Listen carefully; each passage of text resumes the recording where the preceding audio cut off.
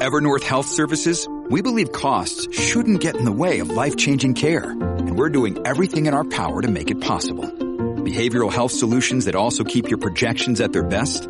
It's possible. Pharmacy benefits that benefit your bottom line? It's possible. Complex specialty care that cares about your ROI? It's possible. Because we're already doing it. All while saving businesses billions. That's Wonder made possible. Learn more at evernorth.com/wonder.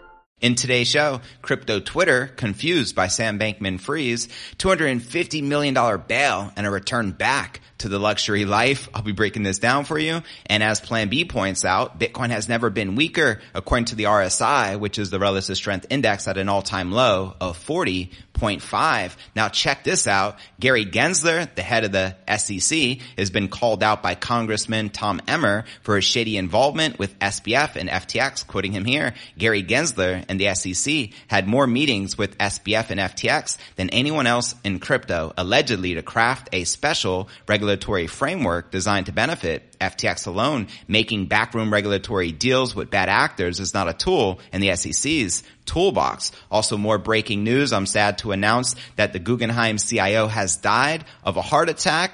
This is official as of the other day. He was allegedly working out when he had that heart attack. Guggenheim is worth like $325 billion in assets under management. So another billionaire bites the dust. Also in today's show, Brazilian president signs a crypto bill into law. That's right. The law includes many digital currencies under the definition of legal payment methods in Brazil and established a licensing regimen for virtual asset service providers. Also in today's show, billionaire investor Bill Miller predicts one catalyst will ensure Bitcoin performs quite well. Also, Bitcoin veteran Bobby Lee comes out with his latest forecast when the crypto bull market will return. Here's his timeline, quoting him here. I think this is going to be pretty bearish for the next 2 years. Personally, I predict the bull market will come back in probably 2 years' time. Certainly by late 2024. It'll be 2 years from right now, and certainly by early 2025. Also in today's show, Terra founder Do Kwon cashes out some of his stolen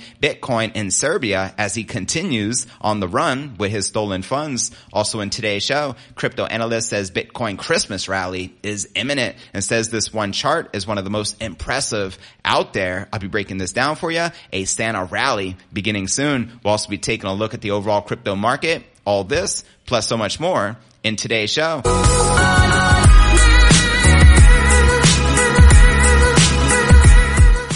Hey, what's good, crypto fam? This is first and foremost a video show. So if you want the full premium experience, visit our YouTube channel at cryptonewsalerts.net. Again, that's cryptonewsalerts.net. And welcome everyone just tuning in to today's live show of Crypto News Alerts pod episode number 1141. I'm your host JV. Today is December 23rd, 2022. Just 2 more days away from Christmas, and naturally there's lots to cover. So let's dive right into today's Bitcoin and crypto overall market watch. You can see we're finally back in the green. It has been an extremely bearish winter for this year, to say the least. We got Bitcoin back up 1% for the day, trading just above $16,800, while Ether is up 2.7%, trading just above $1,200. We got BNB, XRP, Doge, Litecoin, and Polkadot all also pumping and in the green. And checking out coinmarketcap.com, you can see the current crypto market cap sitting at a modest $812 billion. When do you think we're likely to return to that $1 trillion milestone? Let me know in the comments. And the current volume is only about less than $30 billion, which is extremely low for the crypto market, with Bitcoin dominance sticking around that 40% mark, currently at 39.9%, with the Ether dominance at 18.4%. And checking out the top 100 crypto gainers in the past 24 hours, we got Terra Classic leading the pack, up 7%, trading at 0.0001, followed by Kava, up 6%, trading at 73 cents, followed by Near Protocol, up about 5.5%, trading at $1.35. Below that, we have Thorchain and the Sandbox. And checking out the top 100 crypto gainers for the past week, the only one in the green, which I can clearly see, is XDC, up 12%, and the rest of the altcoins literally in carnage and bleeding like a mofo. But hey, we're in a crypto winter, and checking out the Crypto Greed and Fear Index, it shows we are currently rated a 27 in fear, yesterday at 28, last week at 29, and last month at 22 in extreme fear. So there you have it. I mean, we have literally been stuck in fear and extreme fear for the bulk of this entire year. Do you think things are likely to change anytime soon? Let me know in the comments. And now let's dive into what is on everyone's mind. Breaking news was released just yesterday of Sam Bankman-Fried being basically bailed out of jail or prison, whatever you want to call it, for literally the biggest bond I've ever heard of in history, which is $250 million. So here are some of the reactions across crypto Twitter to this breaking news. Check it out. Now, some of the crypto community on Twitter initially confused by the $250 million no upfront cost bail conditions, questioning how Bankman-Fried was able to post the $250 million bail figure after he previously claimed on record he had less than $100,000 to his name in his bank account.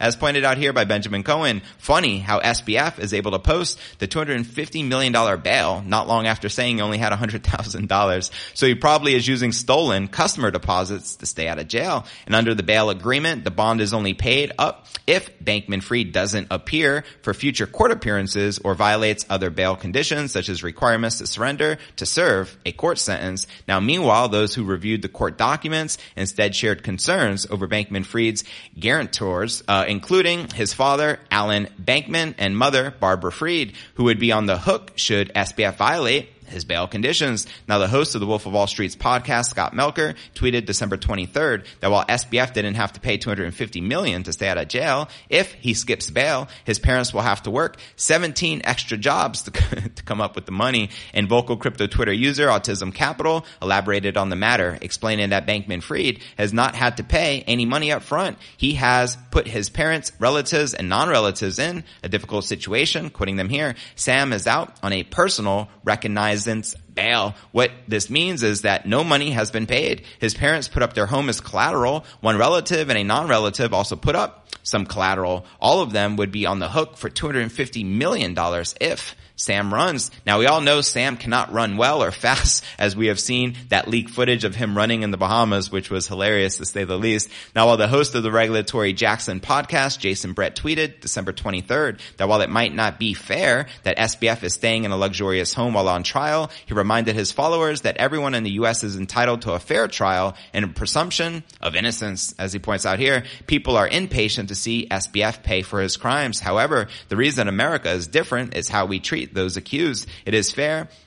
Is it fair that he gets to be in a luxury home in a warm climate during trial? Life isn't fair, but we get a shot at the truth of what happened. And Steve McClurg tweeted a statement implying that SBF's parents shouldn't be allowed to put their home as collateral on the $250 million bail, as the home was bought with stolen FTX funds. Makes a great point, quoting him here. So SBF's parents, who bought a home in Bahamas with stolen FTX funds, will use their other home as collateral on the $250 million bail. And some Twitter users also found it amusing that SBF's bail conditions did not restrict him from using a computer whilst being released on bail, as David Swartz shares here. So SBF is out on bail, has no restrictions on his use of computers, and follows me on Twitter. Awkward. So there you have it. And I actually want to ask everyone here, what are your thoughts surrounding him being basically released on bail? Also keep in mind that obviously just because the bail was $250 million, how it works with the court system, you only have to pay 10%, which is still a hefty number considering the large amount, because that would be what's 10% of $250,000. We're still talking about, you know, obviously more money than what the property that the Bankman-Fried's parents put up as collateral is worth. So I'm very curious to know, who are these mysterious donors who allowed him to get out on bail, giving up the money, because I don't think the house was enough as obviously as collateral. So it'll be interesting to uncover, and as I find out more, I'll be keeping you all up to date with the latest of what's going on as the saga continues to unfold. And as Plan B points out here, Bitcoin has never been weaker. The relative strength index right now is at a 40.5. And I shared with you breaking news that Gary Gensler is being called out by the Congressman Tom Emmer for a shady involvement with SBF and FTX. So kudos to Tom Emmer. And I also shared that unfortunately the Guggenheim CIO had died of a heart attack. And according to this tweet, he was actually working out, and I believe he was like 64, 65 years old. So some are saying this sudden death syndrome could have potentially been from a jab, but at this time it's all speculation. But what I do know is Guggenheim, which the company that he was the CIO for, has $325 billion in assets under management. So this is another billionaire, unfortunately, biting the dust, as many crypto-specific billionaires have been mysteriously dying. So it just makes you really, really wonder. But with that being shared, now let's dive into our next story of the day and discuss breaking news I touched upon yesterday of a major crypto bill being signed in Brazil to usher in mass adoption for the king crypto and crypto industry alike. So now let's break this down, shall we? We have the president of Brazil set to leave office December 31st, signing a bill aimed at legalizing the use of crypto as a payment method within the country. Let's go. December 22nd, the publication of the official journal of the federal government of Brazil said his office had signed a bill 14.478 into law following approval from the country's Chamber of Deputies. The legislative body sent the bill to the president's desk November 29th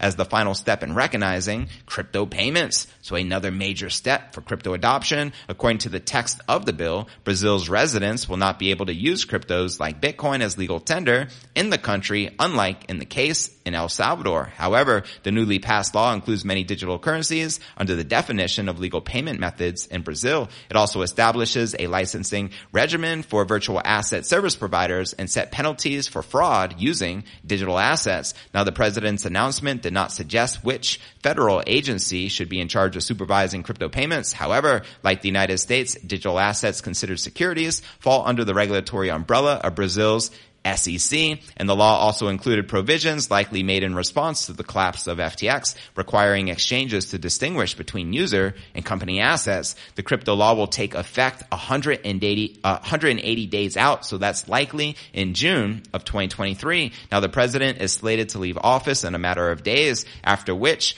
they implied he will assume the presidency on January 1st. We're talking about Lula da Silva, the next president to step in. Now, Lula served as the president of Brazil from 2003 to 2010 and had previously made statements in favor of crypto and blockchain adoption. So that's a great sign, as the next president is also pro-crypto, which is great for mass adoption. I mean, this is a big deal. Obviously, it's not a legal tender, which would have been the best case scenario, Bitcoin being announced a legal tender like in El Salvador. However, El Salvador just has I don't know the population off the top of my head, but it's very small. I maybe guesstimate less than 2 million people. Whereas Brazil, the population is massive. We're talking about, if I'm not mistaken, over 10 million people, probably between 10 to 20 million for all we know. If anyone knows the population of Brazil and El Salvador, please let me know and chime in the comments. I greatly appreciate it. With that being shared, now let's dive into some predictions from Bill Miller on the crypto market, as he is another legendary investor with a lot of respect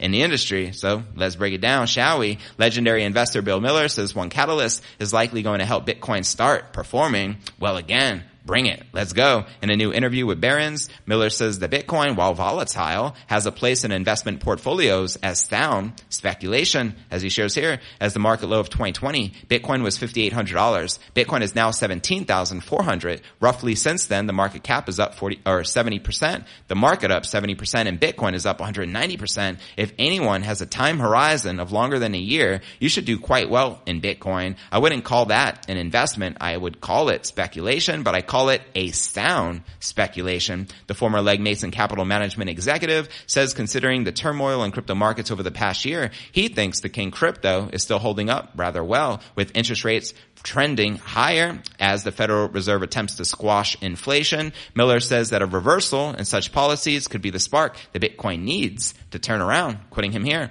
I am surprised Bitcoin isn't at half of its current price. Given the FTX implosion, people have fled the space. So the fact that it is still hanging in there at 17,000 is pretty remarkable. But inflation is being attacked and real rates are rising rapidly. I would expect that if and when the Federal Reserve begins to pivot towards easier monetary policy, Bitcoin would do quite well. Now, besides Bitcoin, Miller also says he is bullish on Coinbase, which is COIN, which reached an all-time low earlier in the week Quoting him here, I generally thrive on inaction. I don't like to sell anything unless I am forced to with margin calls. I recently bought more Amazon. I bought Silvergate a few weeks ago and expect to buy more Coinbase. So there you have it. Let me know if you agree or disagree with the legendary billionaire investor, Bill Miller. And with that being shared, now let's dive into our next forecast from another OG, a true crypto and Bitcoin OG in the space, and that's the one and only Bobby Lee. I actually had him before I interviewed him on the show. He was a tremendous guest and shared some very awesome predictions. Now, unfortunately, some of those predictions did not come to light. However, here's the latest update from the Bitcoin OG, Bobby Lee himself. Crypto veteran Bobby Lee is forecasting when the crypto and Bitcoin bear market would end, warning traders it may take years. In a new interview with CNBC, Lee says the crypto market will remain bearish for the foreseeable future before a turnaround in about 2 years. I think it is going to be pretty bearish for the next year or two. Personally, I predict the bull market will come back in probably 2 years' time. Certainly by late 2024. It will be 2 years from right now, and certainly by early 2025. But time will tell. It's hard to pin down exactly when this bear market will bottom out. And according to Lee, Bitcoin has fared relatively better compared to other crypto assets after the implosion of the FTX exchange. Quoting him here, we are definitely in the bear market after the FTX collapsed last month. All of crypto has really come down a lot. Bitcoin has held itself relatively steady. It has only come down to 10, 20% of the rest of the crypto has gone down 50%. A lot of the crypto tokens have gone down much, much lower. And to regain trust and confidence in the digital asset industry, the Bitcoin veteran says more regulation is needed for crypto companies, but not cryptocurrencies. Quoting him here, I am always a proponent of more regulation in the crypto market again. Just to be clear, I'm talking about the regulation of companies around the crypto market and not the regulation of the asset itself, because the asset itself is inert. It's just what it is. It is a commodity, just like gold and silver. No amount of regulation can change the chemical composition of gold or silver. And same thing, no amount of regulation can change the composition of Bitcoin itself. However, what we can regulate and what we should regulate are the companies that do business with cryptocurrency, especially those that do custodial services or store cryptocurrency for other people. Now, personally, I think Bobby Lee makes a great point. And to watch this interview he did on CNBC, check the show notes below the video in the description, which leads us to our next story of the day. The infamous Do Kwon from Luna/Terra is still on the run. He is allegedly in Serbia right now, and his Bitcoin is on the move and being spent. So let's now break down our next story of the day. While FTX founder SBF, one of the year's biggest crypto crooks, has finally been arrested and extradited to the U.S.,